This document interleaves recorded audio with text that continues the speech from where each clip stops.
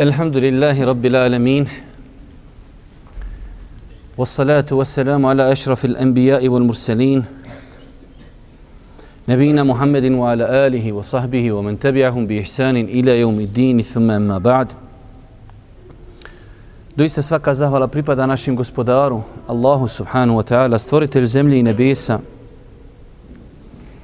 Salavat, mir i selam na Allahu poslanika, alejhi salatu wasalam, njegovu porodcu, časne ashabe i sve one koji slijede na putu istinu sudnjega dana.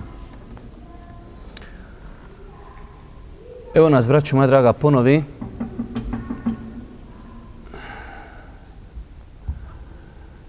U našem redovnom terminu srijeda u kojem se družimo sa knjigom Rijadu Salihin od imama Nevevija. Prošli put smo počeli govoriti o pokajanju. Pa smo spomenuli koristi koje čovjek ima dunjalučko-ahiretske od pokajanja. Pa ćemo spomenuti samo onako nabrzino nekoliko koristi. Rekli smo da je to put uspjeha, da je Allah dželešanu rekao u onom poznatom kuranskom ajetu i prošli put smo ga komentarisali, u kojem imaju 5 velikih koristi i na kraju je to završeno la'allekum tuflihun, da biste postigli ono što želite. Isto tako,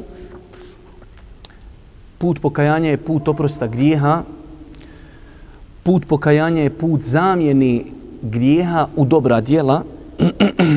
Putem pokajanja čovjek dobiva dunjalučke koristi, pa smo citirali onaj ajet iz sure Nuh i citirali smo poznati onaj govor od Hasan el Basrija kada mu je došlo više ljudi, žalili su se da nemaju djece, da nemaju imetka, da nema kiše, da nema plodova u bašti. On je svima njima odgovarao tražite oprost od gospodara, pa je to sve poslije potkrijepio onim poznatim ajetima فَقُلْتُ اسْتَغْفِرُوا رَبَّكُمْ إِنَّهُ كَانَ غَفَارًا do kraja ajeta.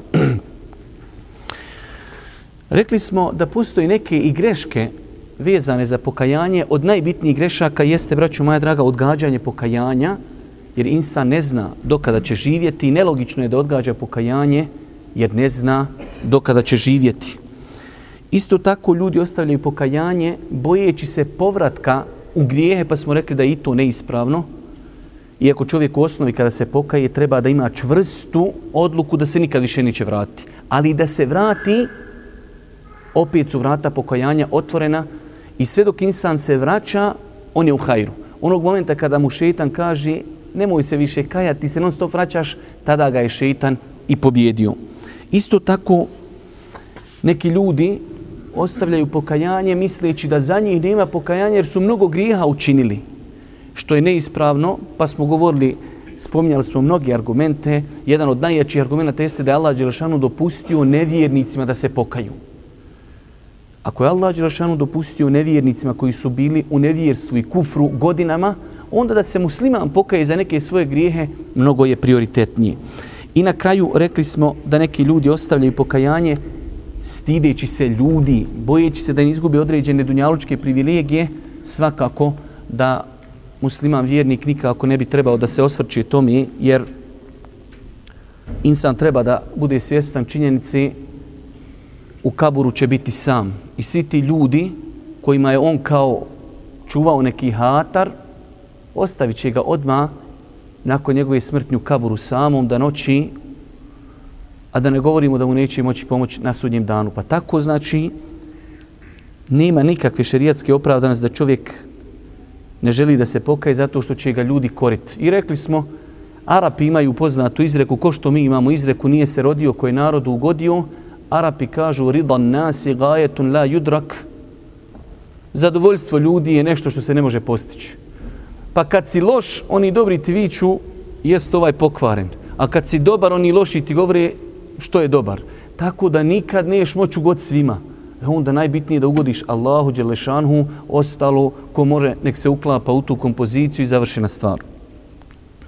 Mi se vraćamo, braćo moja draga, počeli smo sa 2 samo hadisa, nismo imali vremena, u kojima je spomenuto da Allahu poslanik alejhi salatu selam je spomenuo o sebi da se on dnevno kaje Allahu dželešanhu 70 ili 100 puta.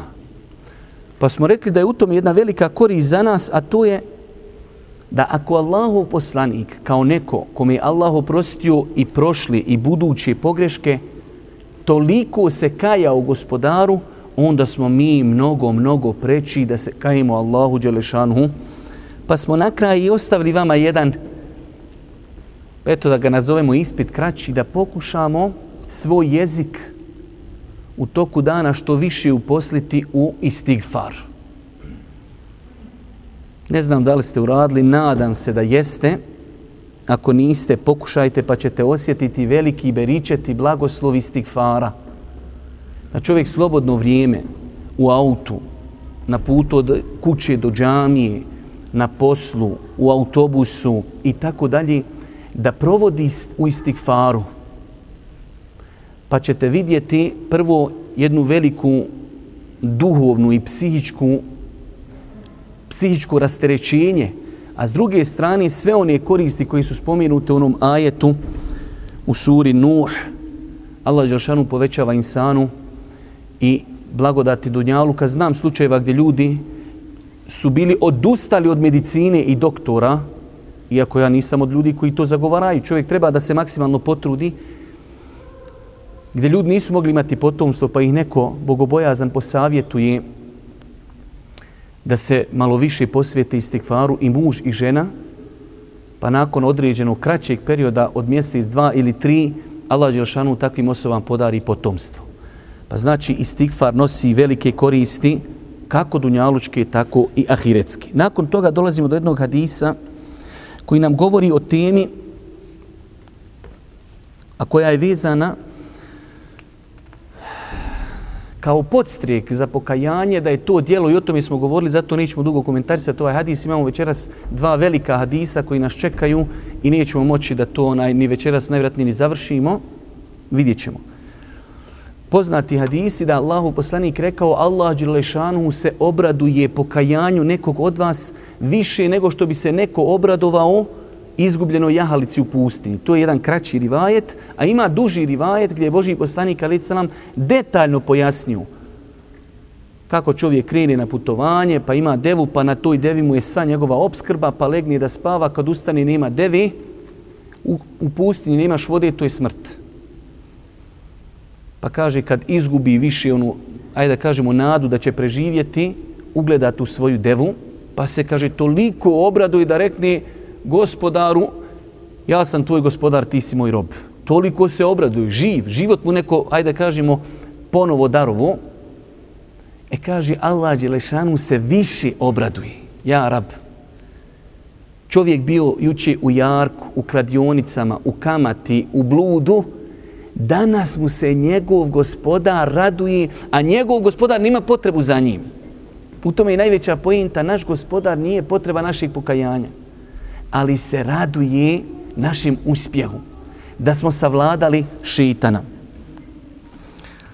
Isto tako, od hadisa koji nema Imam Nevevi spomenuo u ovoj blagoslovljenoj knjizi jeste, nismo rekli, braćo moja draga, da je teuba ibadet i da su 24 sata vrata uzvišenog Allaha za pokajanje otvorena. I to nam govori ovaj sljedeći hadis, kaže Allahu poslanik alejhi selam: uzvišeni Allah drži svoju ruku ispruženu tokom cijele noći, primajući pokajanje onih koji su danju griješili, a danju pruža svoju ruku primajući pokajanje onih koji su griješili noću, sve dok sunce izađe sa zapada. Pa znači, braćo moja draga, velika je blagodat da nam je Allah dželešanuhu ostavio otvorena vrata 24 sata. Pazite, na dunjaluku hoćeš da odeš bilo gdje, kod doktora odeš da izvadiš zub, kaj je termin, dođi za mjesec dana. A kod gospodara još si prljav od grijeha, nema riječi da se može to opisat, možeš doći svaki dan i svaku noć, neograničeno. Zato jeste Allah dželešanu tawwab, onaj koji prima teube, bez obzira šta insan uradio i bez obzira koliko pokajnika bilo. Pa je osnova, to je znači Allahova blagodat i nijamet, da su vrata pokajanja otvorena. Osim, braćo moja draga, u 2 situacije. Ovo je hadis koji u nama budi i motiviše nas na teubu. Zubeire.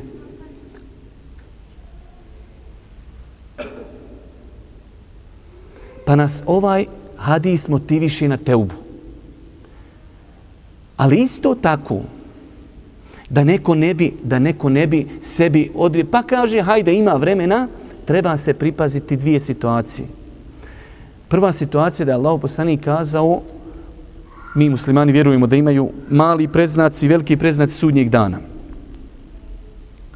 Mali predznaci sudnjeg dana su počeli sa smrću Božijeg poslanika. I velik broj, znači stvari koje Allah poslanik spomenuo kao predznaci sudnjeg dana, one su se obistinile. Ima nešto što se zovu veliki predznaci sudnjeg dana i njih je Božji poslanik rekao kada jedan od njih dođe, tako će brzo nastupiti jedan za drugim kao kada bobci spadaju sa prekinutog tespiha. Vidjeli ste, uzmete tespih i prekinete ga i samo pustiš.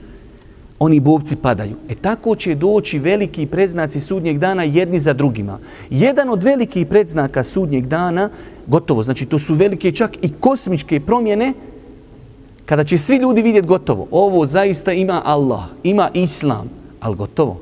Jedna od tih kosmičkih promjena jeste da će sunce izići sa zapada. Ja ne bi sad da govorim o tome kako to nauka već danas potvrđuje, ali nama je dovoljno da nam potvrđuje da je to vjerodostojan hadis. Da je Božji poslanik kazao, pred sudnji dan će sunce izići sa zapada. Semijena wa atana, čuli smo Allahu poslanici, pokorajmo se i mi u to vjerujemo. Tada kad ljudi vide sunce jedno jutro izišlo sa zapada, hajmo sad svi u džamiju. Ko što priča jedan brat dole kad su bili u Zenci prošle godine, pretprošle, kad mu se do Zenca tresla, ono nešto uskoro, prije godinu i po, dvije, kaže na sabahu pune džamije. Malo se Zenca zatresla, gdje će ljudi prvo u džamiju. Dobro je, ima vremena još. Ali kad ugledaš sunce sa zapada u džamiju, gotovo. Okasnio si, što kaže narod, babo ručo, gotovo. Tada će svi reći, hajmo sad u džamiju. Nema više, gotovo, završeno. I druga stvar je kada dođe duša do grkljana. I u to je spomenuo Imam Nevevi u sljedećem. Ove knjige su tako lijepo raspoređene. Prvo nam je spomenuo jedan hadis koji govori općenito da se teuba prima 24 sata. Nakon toga dolazi dva hadisa u kojima je izdvojeno situacija kada iziđe sunce sa zapada i kada duša dođe do grkljana. Čovjek počne umirati i počne, kaže, ja bi sad u džamiju. Završeno. Pa nemojte čekati ova dva vremena. Isto tako, braćo moja draga, od hadisa koji nam je spomenuo Imam Nevevi, jeste onaj poznati hadis, mi smo nekad davno imali ovdje i predavanje na tu temu pokajanja onog čovjeka iz Benu Israila što je ubio 99 ljudi.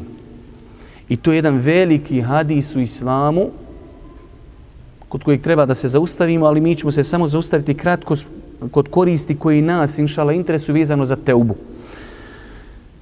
Hadis je muttefaqun alejhi, bilježi ga Buharija i Muslim, a Imam Muslim navodi neke predaje koje ćemo još poslije spomenuti vezano za hadis. Kaže Allahu poslanik alejhi salatu vesselam, Allahu poslanik alejhi salatu vesselam nam je kazao, davno prije vas je bio jedan čovjek koji je ubio 99 osoba. Šta mislite, braćo moja draga, kolika je to masa ljudi? 99 ljudi ubit.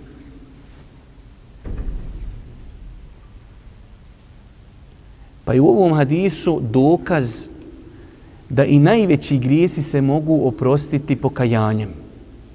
Čovjek ubio 99 ljudi. Da je jednog ubio, to je krupno. Znači, u islamu je ubijstvo bespravno jedan od najvećih grijeha. Allah dželešanu u suri An-Nisa kaže: وَمَنْ قَتَلَ نَفْسًا مُتَعَمِّدًا فَجَزَاهُ جَهَنَّمَ خَالِدًا فِيهَا وَغَضِبَ اللَّهُ عَلَيْهِ. Kaže, njemu je kazna džehennem i u njoj će vječno ostati teška kazna. Znači, 5 stvari u jednom ajetu Allah dželešanu spominje za namjerno ubistvo jedne osobe. Šta mislite, ubio čovjek 99? Ali istinsko pokajanje i teuba to može, ako Bog da, riješiti. Pa kaže Allahu poslanik, pa je taj čovjek koji je ubio 99 ljudi, pojavila mu se želja za pokajanjem. Pa je pitao za najučeniju osobu. Pa su mu pokazali na rahiba, pokazali mu na pobožnjaka. I on došao kod pobožnjaka i kaže, ja sam ubio 99 ljudi, mogu li se ja ikako pokajati? Tako možda da je došao i meni i vama, svi mi njemu rekli, kućeš paša, pa za tebe nema mjesta u džennetu nikako. Ti si za džehennema.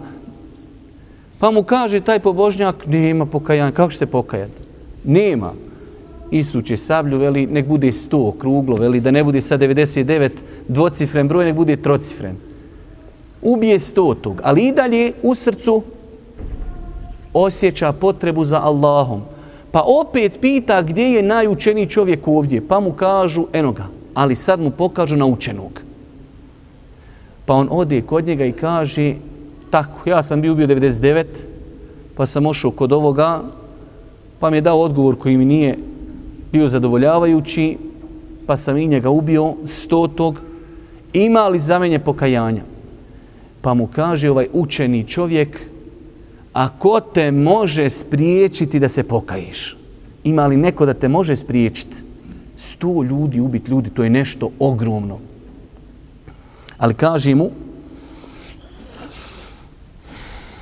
idi u tu i tu zemlju, u njoj žive ljudi koji iskreno Allahu robuju, pa im se i ti pridruži i nipošto se ne vraćaj u svoju sredinu jer je ona pokvarena.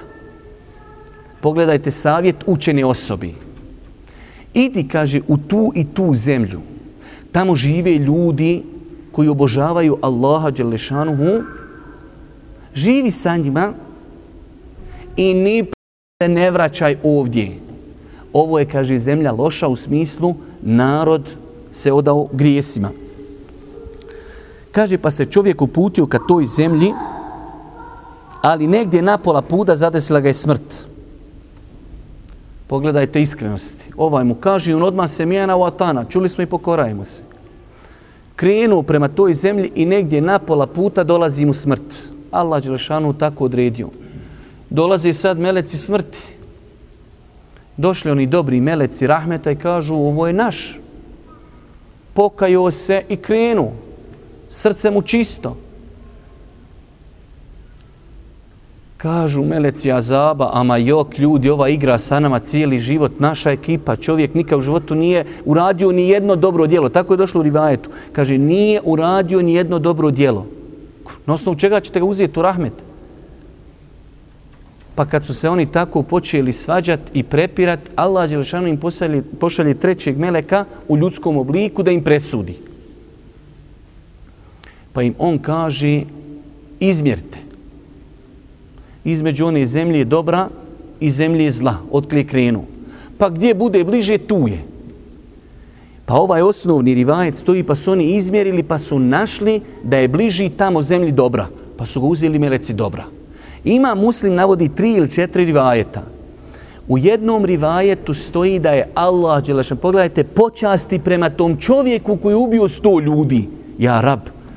Ubica 100 ljudi, Allah je dao, kaže, da se zbog njega ona zemlja dobra primakni, a zemlja zla da se odalji. Subhanallah azim, koja je to iskrena teuba da Allah podari njemu takav keramet da se zemlje zbog njega pomjeraju. Kaže, kad su izmjerili, bio je bliže u rivajetu samo za jedan pedalj. Bliže zemlji dobra.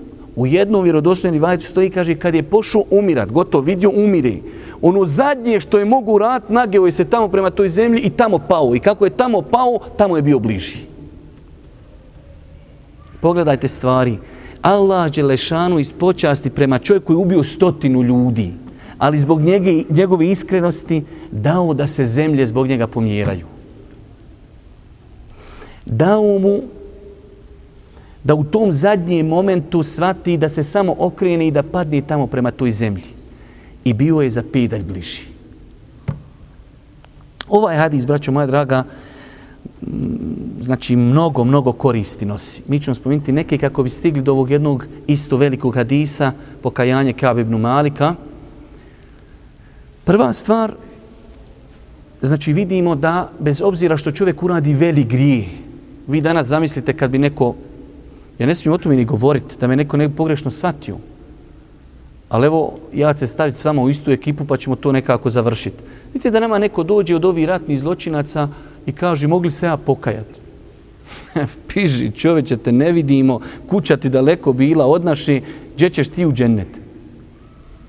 A braćo moja draga, Allah dželešanu kad opisuje Božijeg poslanika, alejhi salatu vesselam, na 2 mjesta u Kur'anu kaže فَلَعَلَّكَ بَاخِئُ نَفْسَكَ. Zar ćeš ti od tuge svisnuti što oni neće u islam? Pa je Božji poslanik, puno ga je to bolilo što njegov narod neće u vjeru. Taj narod ga protjeravao, udarao, vrijeđao, potvarao i svašta, opet Allahov poslanik žudi da oni prime islam. Pa znači vrata pokajanja su otvorena svima. Kome će Allah dati teufik i dati mu uputu da se pokaje, treba je zaslužiti. Treba je zaslužiti. Ali braćo, zapamte, opet ponavljam, bez obzira kakav grijeh insan da uradi, ima šansi. Samo je stvar do njega. Hoće li? Pa znači, ovaj čovjek je ubio 100 ljudi i pogledajte da je Allah primio njegovu teubu i pokajanje do te mjere da je dao keramete njemu, da su se zemlje zbog njega pomjerale. Druga stvar, vidimo na početku da je tražio najučenijeg čovjeka. Pa su ga uputili na pobožnog. Pa nam ovaj hadis jasno govori o vrijednosti učenog nad pobožnim. I Allahov poslanik u drugim hadisima je kazao da je vrijednost učenog nad pobožnim kao vrijednost mjeseca, ali gledano s našeg aspekta sad, ovog dunjalučkog, vidjeli ste koliko mjesec jaji. Navečer kad je mjesečina, ko ono bukvalno nekad se zna vidjeti ko u po dana. Kaže Božji poslanik, razlika između pobožnog i učenog je kao razlika između mjeseca u noći uštapa i ostalih zvijezdica. Šta mislite da bude noć i samo jedna zvijezdica gore sjaji? Da li bi ništa od nje vidjeli? Ništa paš. Ali vidio si kad je pun mjesec, osvijetli zemlju. Tolika je razlika između pobožnog i učenog. Pa braćo moja draga, insan treba da zna ako nešto treba da pita. Treba da propis. Onda treba da traga za učenim, a ne za pobožnim. Može insan biti i učen i pobožan zajedno. To je, što kažu Arapi, nurun ala nur. Ugodno s korisnim. I pobožan i učen. Ali kada ti treba fetva, kada ti treba propis, pita se učen, a ne pobožan. I pogledajte šta neznanje radi. Ovaj pobožan prvo kome je šteta na njoj sebi.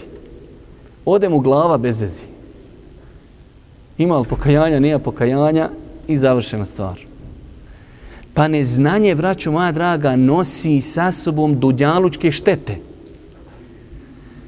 Vi imate vjerodostojan hadis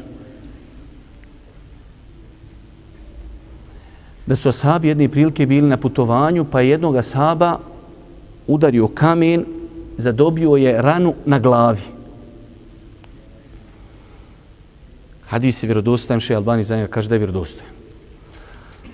Pa tako ranjen čovjek, kad su se vraćali iz bitke, u džunupi se naveći. I kaže on svojim ashabima, mogu li ja ljudi uzeti neki tejemum, nešto u islamu, čuo sam ima neki tejemum, boli me glava, rasječena glava, u to vrijeme nema tu ušivanja, to je krvari. Kažu oni, mi znamo da se može tejemum uzeti kad nema vode. Ti imaš vode, evo, pune nam mješine vode. Mi mislimo da ne mereš uzeti tejemum. Kaj moraš se kupat. Šta će? Moram se kupati i okupa i glavu. I od toga umri. Kad su došli Božijem poslaniku, alejhi salatu vesselam, pogledajte koji ukor i koje riječi od onoga koga je Allah poslao kao milost svjetovima. Muhammed alejhi selam poslan kao milost svjetovima. Pogledajte kakve krupne riječi je rekao. Kaže, kateluhu katelehumullah. Ubili su ga oni, Allah je ubio. Ubili ga s fetvom. I danas imate u ummetu 100 ljudi ginu zbog fetava pogrešti. Kad fetve daje onaj ko nije kompetentan. Kateluhu, katelehumullah, ubili su ga, Allah i ubio, i onda je dao Božji poslanik formulu. Što nisu pitali, ako nisu znali, doista je rješenje neznanju pitat. Pa i ovaj pobožnjak u hadisu sebi prvo naštetio, ode mu glava bez veze. Mogu ostati još zikriti i šućurati, učiti, klanjati. Da je kamo sreda rekao, ne znam, paša odgovor, idi pitaj nekog drugog. Znam, odgovor nema pokajanja, hodi saš vid kako nema. Pa znači, braćo moja draga, različita su dva faktora. Kod nas narod, ako vidi čovjeka redovno klanja u džamiji, zikri, klanja, to je taj koji odgovara na pitanja. Nije to uzročno-posljedična veza. Pobožan, elhamdulillah, neka ga ne klanja, nek zikri, nek plači, takvi nam trebaju. Ali ne proizilazi automatski da je učen. Pa se pitaju učeni ljudi. Isto tako jedna velika korist, kad je on pitao ovog učenog, pogledajte kako učeni ljudi otvaraju vrata griješnim ljudima. Kaže, ima li za mene pokajanja? Ama, kaže, ko te može spriječiti da se pokaješ? Znači, braćo moja draga, mi to dosta puta kroz predavanja provlačimo. Nemoj gubit nadu nikad u insana. Komšija, čitav život u jarku, nikad na Bajram nije došao u džamiju. Nemoj gubit nadu u njega. Čime? Lijepom riječu, lijepim postupkom i tako dalje. Pa pogledajte ovog učenog, kako mu je otvorio vrata, kaže, ama ko ti može bolan spriječiti? Pa znači, uloga naša jeste da ljudima otvorimo vrata pokajanja ko što je otvorio Kur'an i ko što je otvorio sunnet Božijeg poslanika, alejhi salatu vesselam, i ne treba škrtariti sa džennetom. Imam osjećaj da neki ljudi ko da nekako, valjda im tijesno na dunjaluku žive u jednosobnim stanovima, pa oni misle i u džennetu tijesno. Ja rab, Allah poslanik kaže ashabima prije jedni od bitaka, požurite ka džennetu, kaže, čija prostranstva su ko nebesa i zemlja. Mi još danas ne znamo kolika su prostranstva nebesa. Mi pokušajemo sa onim hubelima i ostalim šetanima da dokučimo kolika su nebesa. I još nismo nikad skontali. A sad kaže, Allahu poslaniče, džennet, prostranstvo ko zemlja i nebesa, kaže, jest. Pa je izvadio hurme iz svog džepa, ma kaže, Boga mi, ako ja budem živio dok pojedem ove hurme, to mi nešto predugo. Baci hurme, slomi korice i na neprijatelja i pogini. Pa znači, braću moja draga, u džennetu ima mjesta, ja rab. Ako ga iđe, ima ga tamo. Pa ne treba čovjek da bude, ako uđu još trojica kućemo. Ko ona dvojica Haridžija. Kad su sjedla, kaže, vidi, kaže, Allahovog nijameta prema nama, ja i ti, kaže, sami džennetlije. Onaj kaže, veli, ako smo ja i ti sami za dženneta, ja neću s tobom biti u toj sekti. To je neispravno. I kaže, Allahovog nijameta, ja i ti sami u džennetu. Ja, rabija mozgova. Pa znači, braćo moja draga, bez obzira koliko čovjek pogriješio, kakve grijehe uradio, lijepa riječ, lijep postupak, lijep odnos, poklon, hedija, pažnja, sam ga može približiti. Nema insana koji se udaljio od vjere zbog dobročinstva. Nemoguće. Pa znači, od ovog alima smo naučili da lijep postupak pribavlja ljude. Drugo šta smo od njega naučili, veliku korist, i to svima nama treba. I to je koštalo mnogi. Kad mu je rekao, možeš se pokajati, šta mu je rekao? Idi u zemlju gdje ljudi Allaha obožaju. Ok, mi ako danas ne možemo otići. Ovdje se cilja, braću moja draga, jedna interesantna stvar, to je s kime se družiš. Mi imamo ljudi, ok, ja sam, kaže, počeo klanjati, sestra počela nositi mahramu, ali društvo je ono društvo prijašnje. Oni i dalje piju, psuju, ali kaže, ja klanjam, vi ne morate. Čuvajte se toga. I preporučite svima ljudima koji se friško vraćaju u vjeru da pazi s kime se druži. Prvi i najbitniji korak jeste promjena društva. Kad kažemo promjena društva, ne mislim znači promjena grada, ako čovjek i to može, to je alhamdulillah. Ali promjena osoba s kojima se insan druži. Ar-ređulu ala dini halili, čovjek je na vjeri svoga prijatelja. A pogotovo što šeitan pecka. Ti si do juče s njima sjedio i pio i oni, a hajde ba, čitaš si život sa nama, haj još jednom. Šeitan bolan iz njih priča, neće te pustiti. Pa je rješenje, ok, kad i vidiš sela mali, gdje ste raja, šta ima, jeste dobro, jesmo i vidimo se. Ali sa njima kafe ispijat, sa njima se družit, sa njima, ne može. Pogotovo, ok, čovjek već 5-6 godina očvrsnu, ojačao, ide on s nijetom da na njih utječi, to je nešto drugo. Ali friško čovjek počeo klanjat, sestra počela nositi mahramu, ostavio neke grijehe i sa istim društvom čuvajte se toga.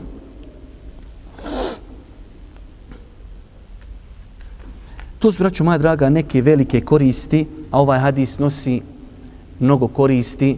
Jedna od njih je, znači, zbog koje Imam Nevevi spomenuo, jeste da nikada ne treba nikome zatvarati vrata pokajanja, pa makar to bio insan koji je ubio 100 osoba. I ovdje imate, ja to ne želim nevezano za ovo predavanje, ali ja još od vremena Birvakti, dok sam živio u Usanskom mostu, pa se gore desio jedan slučaj da je čovjek, bukvalno čovjek koji dolazi u džamiju, izvršio samoubistvo. Možda kažem grijesi, ubijstvo, samoubistvo i tako slično tome, i to su veliki grijesi. Ali, braćo, time čovjek ne izlazi iz vjeri. Pa čovjek ako uradi samoubistvo, dozvoljeno mu je i treba mu klanjati dženazu, čak on je prioritetniji nego drugi da mu se klanja, da se za njega dova uputi Allahu dželešanu da mu oprosti to nedjelo koje je uradio. Imate, nažalost, jedno prošireno mišljenje među našom braćom, čovjek koji je izvršio samoubistvo, ne treba mu klanjati dženazu, pogrešno shvatajući hadise Božijeg poslanika, alejhi selatu selam, da je Božji poslanik, alejhi selatu selam, odbijao da klanja dženazu ljudima koji su umrli pod dugovima i koji su izvršili samoubistvo. Ali je rekao ashabima, klanjajte im vi. Ali Božji poslanik kao autoritet, želeći da druge ljude zastraši od tog djela, ostavio je klanjanje toga. Pa i u jednom društvu, ako ima neko koji je autoritet, veliki daija, alim, muftija, reis ili neko, da ostavi klanjanje tim ljudima, ne zato što nisu muslimani, ne. Da bi sutra neko kome šeitan dođe i kaže, haj počini taj grije, da kaže, a šta ću ja poslije, neće mi klanjati dženazu. A ne zato što nije musliman. Dobro. Nakon toga, braćo moja draga, dolazimo do drugog jednog hadisa velikog kojeg Imam Nevevi spomenuo u ovom poglavlju, a to je najpoznatiji slučaj sa Ka'b ibn Malikom. To je jedan težak događaj, prepun koristi. I trebalo bi jedno veliko predavanje, ali eto, pošto mi nećemo da preširoko komentarišemo ovu zbirku, mi ćemo večeras, ako Bog da, spomenuti ovaj događaj i nekoliko koristi iz njega. U svakom slučaju, događaj je vezan za ashabe, najbolju generaciju koja je kročila planetom. Kada je Allahov poslanik, alejhi selatu selam, čuo za pokret Vizantijaca da su opremili vojsko 40.000 vojnika, odlučio je i on da okupi jednu veliku vojsku koja je poslije brojila 30.000 ljudi, koji je trebalo prebaciti i sa njom prijeći 800 km od prilike. Pazite, u to vrijeme, danas da ti neko kaže, kada postoje i avioni, i kamioni, i autobusi, da ti neko kaže trebaš iz Medine do Tebuka prebaciti 30.000 ljudi, to bi bio projekat kojeg ne bi mogli pojedinci organizirati, to bi mogla samo država. A u to vrijeme, i to se dešava u najvećoj sredini ljeta. Ljeto, 30.000 ljudi treba opremiti i pripremiti da odu do Tebuka i da tamo bude bitka i da se vrati. Pa je Allahov poslanik inače imao običaj, kada hoće krenuti negdje u nekom pravcu, koristio je takozvanu teoriju. Teorija je u arapskom jeziku dvosmislen govor. I to ako ima potrebe, zatim čovjek nekad može koristiti. Nekad, ne previše, ako postoji potreba, dvosmislen govor. Osim u bitci na Tebuku, tada nije dvosmisleno govorio. Kaže, ljudi, idemo na Tebuk. Zašto? Jer je bio težak pohod da bi se ljudi mogli adekvatno pripremiti. I poznati ono događaj da u to vrijeme mnogi ljudi su zaradili velike nagrade, jer ta vojska se zvala Džejšul Usra, vojska poteškoći, koja je zaista trebalo u to vrijeme opremiti i obezbijediti 30.000 ljudi.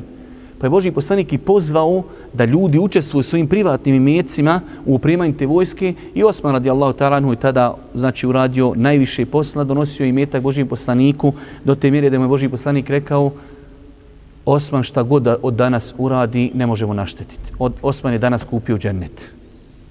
Kada je donosio zlatnik i istresao i Božjem poslaniku u pregrštaja, Božji poslanik i prebirao svojim rukama, kaže: Osman je danas kupio džennet. Šta god danas Osman nakon ovoga da uradi, Osman je džennetlija. Tu nam se dešava da Allahov poslanik poziva ljude da idu. Ovaj hadis je isto zabilježen u najvjerodostojnijim zbirkama hadisa. Ka'b ibn Malik sam o sebi priča. Hadis bilježi i Buharija i Muslim. Kaže Ka'b ibn Malik, ja kaže prija, to je bio jedan čestiti, uzoriti ashab i vidjet ćete kolika je njegov stepen bio kod Allaha, da je Allah dao, iako je pogriješio, kao i onaj malo prije sa 100 ubistava, Allah ga toliko počastio da imate danas u Kur'anu ajete koji govori o njemu i do sudnjeg dana će se učiti ti ajeti. Pa ga je Allah počastio ajetima, mogu Allah Žešanu objaviti njemu teubu da kaže poslaniku: njegova teuba je primljena i završena stvar. Ne. Objavljeni su kuranski ajeti koji se uči i mi kad učimo te ajete imamo seva za njih sve do sudnjeg dana koji govori o pokajanju Ka'b ibn Malika. Pa kaže Ka'b ibn Malik: ja, kaže, nijednu bitku nikad s poslanikom nisam izostao. I kada je Božji poslanik naredio da se, kaže, krene na Tebuk, nagovijestio je gdje ćemo ići, ljudi su počeli da se pripremaju i ja sam počeo da se pripremam. Nikad, kaže, u životu nisam imao 2 jahalice kad se negdje trebalo krenuti, tada sam imao 2 jahalice. Kaže, pa sam svaki dan poranim i krenim da još na pijaci prikupim i dokupim neke stvari koje mi trebaju. Kaže, pa bi se vraćao kući ništa ne uradivši. Tačno, Allah htio da to ostane nama pouka do sudnjeg dana. Kaže, dan za danom Božji poslanik kreće sa vojskom, ja još nisam spreman. Ali kaže on sam sebi, velika je tu vojska, 30.000 ljudi, tu se sporo kreće. Ja, kaže, imam dobru jahalcu, stići ću ja njih. Neki du oni, stići ću ja njih. Pogledajte kako šetan radi. Pokajat ćeš se ti polako još dok se zvečevo proizvodi, kad oni njega, kad bankrotira, neš ti više pit. Ali sad dok ima, da iskoristi malo vrijeme, razumiš? Pa i njega šetan kaže, stići ćeš ti nije. Ne, pa šetan ti ga neće reći, nemoj. Ne, kaže, stići ćeš i. Hoću li stići? Hoću. Sjedi, uživaj. Kaže, pa tako dan za danom, Božji poslanik je otišao. Pogledajte sad činjenicu. U to vrijeme 30.000 ljudi putuje s poslanikom alejselam. Božji poslanik došao na Tebuk. Koliko je mjesto Ka'b ibn Malika bilo veliko kod poslanika? Kaže Božji poslanik poimenično. Kaže, ljudi, gdje je Ka'b ibn Malik? U 30.000 ljudi primijetio da fali jedan čovjek. Iako kaže Ka'b ibn Malik, kogod je mogao tada da ne ide, kaže, nemoguće ga je bilo primijetiti da fali. Ali Allah poslanik primijetio zašto? Jednostavno, toliko je bio blizak poslaniku da se primijeti njegovo odsustvo. Pa je, kaže Božji poslanik, alejhi salatu vesselam, na Tebuku za njega upitao. Pa ga je jedan čovjek spomenuo po lošem. Pa kaže, Allahu poslaniće, ostao u hladovini da uživa, on ima palmovike, kaže, i jest tada vrijeme, Arapi to vrijeme najviše voli. U hladinu i friške datule dolaze i načupaš sebi datula i sjedi i samo, što bi rekli Sandžaklije, čosaj. Pa kaže on je ostao dole da uživa. Pa je ustao jedan ashab i kaže, veoma je loše to što si rekao. Mi, kaže, o njemu ne znamo ništa osim hajr. To sad što je uradio, ne znamo šta je dok ne odemo, dok se ne vratimo. Gdje je, šta je, Allah zna. Ali, kaže, to što si rekao je loše. Mi, kaže, o njemu ne znamo ništa loše. Pogledajte šta znači odbrana časti brata muslimana. Jer on može biti da je krenuo, pa ne daj Bože, umro u putu, možda ga neko napao, možda ga neko ubio, možda dok se vratimo znaćemo šta je razlog. Ali osnova je da branimo brata muslimana. Kaže, loše je to što si rekao. Pa kaže,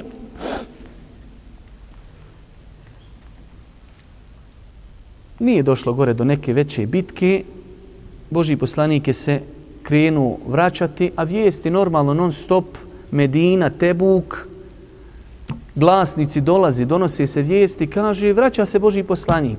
Gotovo, sad više nema izbora, sad što bi ti rekao, ja ću stići, gotovo, vraćaju se ljudi. Kaže, počeo sam razmišljati o verziji, o varijanti, da nešto slažim. Da nešto, a poslije će on kazati da je bio izuzetno rječit, da je bio veliki govornik, da je bio izuzetno inteligentan, da je bio pametan. Kaže, razmišljajući u tom sad vremenu,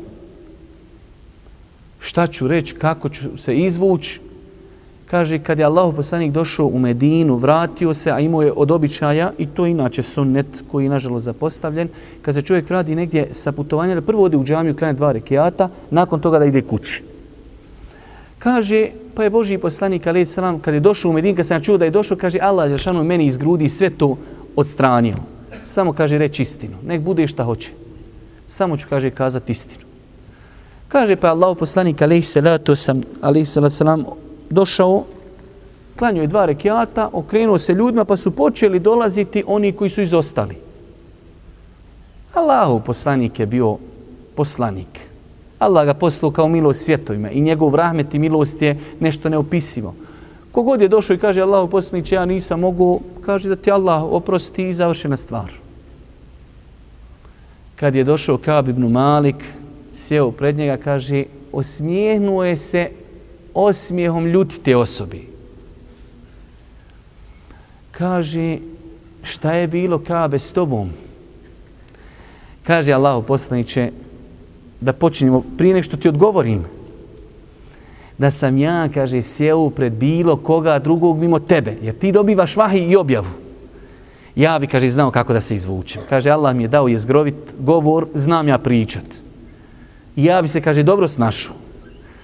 Ali ja, kaže, danas mogu tebi nešto slagat, pa da me, kaže, zamrzi Allah dželešanu zbog toga. Ja, kaže, Allahov poslaniče, ću ti biti iskren, nikad u životu nisam imao bolje uvjete. Kad se trebalo ići u ovu bitku, ja, kaže, nikad nisam imao 2 jahalce, sad sam imao 2 jahalce.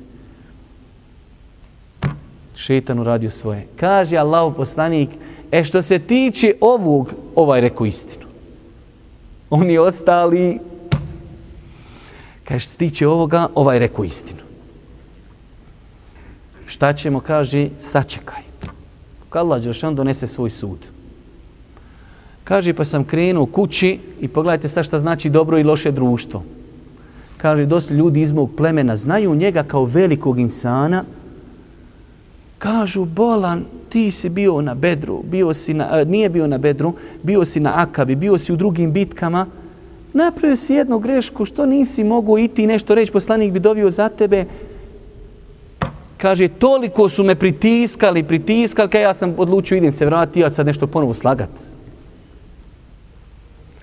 Ali opet Allah dželešanu kad hoće hajr, kaže, ima liko da je uradio ono što sam ja uradio. Kaže, ima i 2 ashaba. Kad su mi rekli njihova imena, to su bili za mene uzoriti ashabi. Toliko su bili dobri da su oni meni u životu bili uzori. Kaže, kad su oni uradili tako, ja se opet vratim na ono svoje. Neću, kad su oni i ja ću. Kaže, pa je Allahov poslanik alejhi salatu vesselam, i o tome ćemo i poslije govoriti, naredio cijeloj Medini da bojkotuju ovu 3 ljudi, da sa njima niko ne priča. Ima to u islamu, to se zove hedžr, bojkot. I to poglavlje, jedno veliko poglavlje, o njemu govori mnogo ulema. Rezime tog poglavlja jeste da se bojkot čini onog momenta kada se postoji velika pretpostavka da će taj bojkot uroditi plodom. Uzimaju se u obzir okolnosti. Ja ću vam navesti primjer danas. Ti danas dođeš i ti si jedan čovjek, možda sam u svojoj džamiji, možda nešto ne praktikuješ što drugi praktikuju. Sad oni praktikuju, evo neku novotariju, lupit ćemo nešto šta god hoćete mevlud. I ti dođeš kaže, ja više neću u džamiju dolazit što vi mevlud pravite. I oni kažu, pa znaš šta je stvarno s nami smeta u džamiji, brate. Tamam, nemoj nam više ni dolaziti. Veli, ma naljutit ćemo se mi, paša, zbog tebe, hajde bolan, plakat ćemo, krokodilske suze ćemo roniti. Ma veli, pa ti s nami smetu, jedini vičeš amin, jedini dižeš ruke u džamiji, jedini zikriš, a jes nam drago što si otišao. Pa znači, bojkot se čini onda kad je osoba autoritet, kad postoji pretpostavke da će taj bojkot uroditi plodom. Ako ne postoje te indicije, onda je obrnuto propisano. Onda je propisano čovjek čini dobročinstvo, da se druži s ljudima i da im lagano ukaziva na njihove greške. Ali ovdje se radi o komi? O Ka'b ibn Maliku. Radi se o poslaniku, alejhi selam. Radi se o Medini. Pa bojkot sigurno nosi svoju korist. Pa je Božji poslanik, alejhi salatu vesselam, naredio da cijela Medina bojkotuje ovu trojicu ashaba. Nema riječi. Zamislite sad da čovjek bude u jednom gradu. U to vrijeme je tako bilo, pokornost apsolutna. Niko ne priča. Ti dođeš u džamiju ljudima, selam aleikum, ko da si nazvao zidu selam. Niko ne odgovara. U svojoj zemlji, u svome gradu, niko s tobom ne priča. Pa kaže Ka'b ibn Malik, zemlja mi postala tjesna. U džamiju, iz džamiju. Kao ova dvoja moja i moja baba, oni su kad bili malo stariji, oni su se odmah predali. Oni su kad došli kući samo plakali po cijeli dan. Ja sam, kaže, bio malo jači, ja sam išao na namaz u džemat. Čak sam, kaže, gledao u poslanika, ja mu nazovem selam aleikum, gledam, kaže, hoće li pomjeriti usne da mi odgovori. Pa kaže, tako jednog dana, kaže, došao sam, hodam, više ne znam. 40 dana ni s kim. Svoja žena, ne smije žena s tom pričat. Ja rab. Teško. Kaže, ja preskočim u baštu svog amidžića Ebu Katade kojeg sam najviše volio. Nema osobe koju sam volio više od njega. Kaže ja njemu, Ebu Katade, tako ti Allaha, zar ne znaš da ja volim Allaha i poslanika? Ja sam pogriješio ljudi, ali pa znate ko sam? Šuti kaj ko zaliven. Ja kaj, tako ti Allaha, pa znaš li da volim Allaha i njegovog poslanika? Šuti. Kaže, pa sam to ponovio više puta, jedino što je rekao na kraju, ali ne meni, u sebi, on kaže, Allah dželešanu najbolje zna. Da si volio, išao bi s nama na tebu, paša. I kaže, ja sav u tom svom halu, pazite, sad ćete vi šta znači dobar komšiluk, ko što mi imamo dobre komšije. Ja, kaže, hodam po ulicama Medine, onako, ne znam gdje hodam, kad čovjek došao iz Šama, Neptejac, i pita, kaže, ljudi, ko je Ka'b ibn Malik? Ja, rab, štaš od Ka'ba? Ti, iz Šama, čovjek nemusliman. Kaže, imam za tebe pismo. Kako što ti meni pismo donijeti, ja, rab? Ja, kaže, pismo u tom svom halu, teškoći, tjesna mu zemlja, kaže, tamo mi piše šamski kralj Gasan u to vrijeme, kaže, čuli smo da tvoj, taj, eto, kako ga već zovu, kralj, halifa, prijesednik, da te, kaže, bojkotuje. Bujrum, kaže, dođi kod nas. Kaže, ja, rab, evo još jedno dodatno iskušenje. I ja, kažem, u pismu i u vatru. Teško. Nakon 40 dana, kaže, dolazi dodatna naredba da se ne smijemo približavati svojim ženama. Znači da ne smije imati nikakav intimni kontakt sa ženama. To je opet bila dodatna, znači pojačanje sankcija, pojačanje bojkota. I kaže Ka'b ibn Malik, tako smo izdržali 10 dana. Oni 40 i ovih 10, 50. Uri 2 mjeseca. Niskim riječ nije progovorio. Pa sam, kaže, klanjao sabah, namaz. Arapi to zovu sat. U njih su kuće napravi se gore da su ravne, pošto nemaju snijega i ljudi iziđu gore, znači lijep je zrak na sathu, na krovu. Kaže, pa sam klanjao na sathu sabah, pa sam začuo jednog čovjeka koji, kaže, govori z brda, zove i kaže, moštulu Kab ibn Malik, Allah dželešanu je objavio ajete u kojima prima tvoju teubu. Kaže, pa sam pao Allahu dželešanu na seždu. Pogledajte ovdje 3 stvari. Prvo, u zadnjoj trećini noći su objavljeni ti ajeti. Pa je Allah poslanik obavijestio svoje žene i kaže, evo, elhamdulillah, Allah dželešanu je objavio ajete nakon 50 dana. Pa kažu Allahu poslaniče, šta misliš da odmah pošaljemo nekog, da ih rasteretimo? Kaže Allahu poslanik, sačekajte sabah, jer ako ih sad obavijestimo, sad će se Medina podići. Sačekajte sabah, kaže, pa ćemo ih obavijestiti na sabahu. Kada je Allahu poslanik obavijestio o tome, ljudi su se natjecali. Pa je jedan uzjašio konja da što prije stigne. A ovaj, pa mi, kako mi uradili? Pa dobro, jedan je krenuo, paša, šta imamo sad svi hodat? Ovaj drugi pješci, ali ljudi su razmišljali kako što prije sevap zaraditi. Ovaj s konjem, ovaj nabrdo. Ovaj sabrda zovne da stigne njegov glas, kaže Kab ibn Malik, pa je glas bio brži od konjanika. Pogledajte koliko su ljudi jedni druge volili. Da su oni, to se ne može opisati. Da su oni na takav način razmišljali kako sevap i kako da rastereti svog brata, idem se popet na brdo, pa ću ja konjanika dođe haber, da ja budem taj koji mu je donio tu radosnu vijest. Pa kaže Kab ibn Malik, pa sam došao, predaja sam je svakako skratio, uzmite Buhari i Muslima i čitajte, interesantna je predaja. Pa kaže, došao sam Allahom poslaniku, on je bio sabah se klanjao i znači ljudi su ošli kazali, kaže, već sam sretao ljude po Medini, po ulicama Medine koji su me grlili i ljubili, čestitali mi. Pa sam ušao, kaže, kod Allahov poslanika, alejhi salatu vesselam, pa se je obradovao i kaže, o Kabe, obraduj se najboljem danu od kako te majka rodila. Pa mu je citirao ajete u kojima Allah dželešanuhu je prihvatio njihovu teubu i njihovo pokajanje i njega i njegove trojice ahbaba. Ovaj, braćo moja draga, događaj nosi u sebi mnoge koristi. Mi ćemo spomenuti samo nekoliko do kraja predavanja, kako ne bi sljedeći put morali se zadržavati na ovom hadisu, da prijeđemo na novo poglavlje, ako Bog da. Prva stvar, osnova uspjeha u životu našim je iskrenost. Zapamte ovo večeras. Koliko budeš iskren prema Allahu, toliko ćeš biti sretan i toliko ćeš biti uspješan. Jer se stvari vezuju za iskrenost. Nekad u početku ta iskrenost može i biti gorka. Možete koštati, ali njeni plodovi su najslađi. Zato se trudite u životu i zato je Kab ibn Malik, kaže, jedan od mojih, eto kao šartova i uvjeta pokajanje da sa neko Allahu poslaniče do kraja života, kaže, nikad u životu više neću ništa slagati. Pošto god da bude sve istina.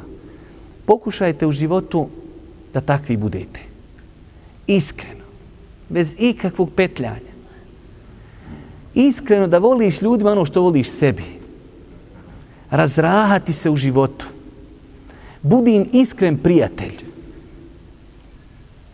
To je najveća korist ovog predavanja, da je Kab ibn Malika Allahovom voljom spasila njegova iskrenost.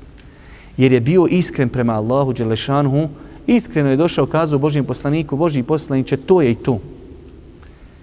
Jest to bilo skupo, ali Allah ga je počastio da se ajeti o njemu uče do sudnjeg dana. To je velika počast. Jer ashabi su kad je u Aiši, kad su objavljeni ajeti o tejemumu povodom Aiše, jer ona izgubila ogrlicu, pa je došao jedan ashab i kaže, pa nije ovo ništa osim još jedna dodatna vrijednost Ebu Bekrove porodici. Da one kome budu objavljeni ajeti, da ti ajeti se uče do sudnjeg dana, to je velika odlika o nekom ashabu. Pa znači jedna od najvećih koristi, braćo moja draga, ovog dersa jeste iskrenost.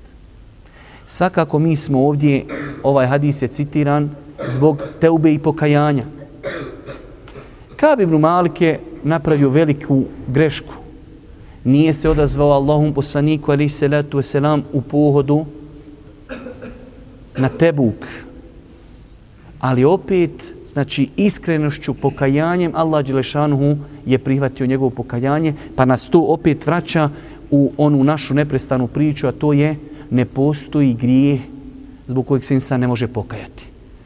Ali je pitanje, na nama je, hoćemo li se pokajati i koliko ćemo ustrajati na tome. Svakako, vidite, ovdje u ovoj priči, a to možemo uzeti kao korist. Kad se insan i pokaje, kad to obznani, doći iskušenja, sestra počne nositi mahramu. Na poslu, u školi, u komšiluku. Šta je ovo? Juče je otkrivena, danas pokrivena, je stoji ti na platnom spisku, pustiš bradu, hoćeš na hadž. Šta je to? I ti plaćenik, vehabija, ovako, onako. Provokacije. Pa na poslu ne možeš klanjati, možda moraš napustiti posao, ne možeš na džumu. To su ti repovi pokajanja. Ali, braćo moja draga, insan treba da se strpi. Prošli put smo govorili o onom hadisu, koji u onom rivajetu je daif, Allah najbolje zna, ko ostavi nešto radi Allaha, Allah će mu to nadoknati. Ali insan ako se pokaje i jasno to obznani i iskreno se pokaje, pa makar nešto ako i žrtvuje od dunjalučkih nekih ukrasa, znajte da će mu to Allah nadomjestiti. Rekli smo i prošli put, nemojte očekivati da ti se nadomjesti bukvalno.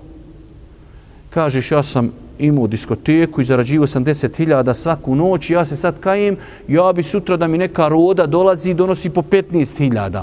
Jer ono logično je, Allah je rekao da će mi nadomjesti bolje, pa 15 je bolje od 10, ja bi tako. Ne treba tako bukvalno shvatati stvari. Možda će ti Allah to nadomjestiti kroz djecu, kroz zdravlje, kroz iman, kroz zadovoljstvo, kroz sreću, kroz roditelje i tako dalje. Ti ne znaš gdje će to Allah nadomjestiti, ali onaj koji ne govori po hiru svome, kaže Allah će mu to nadomjestiti. I citirali smo prošli put vjerodostojan rivajet, da Božji poslanik kaže kad god ostaviš nešto radi Allaha, Allah će ti to zamijeniti nečim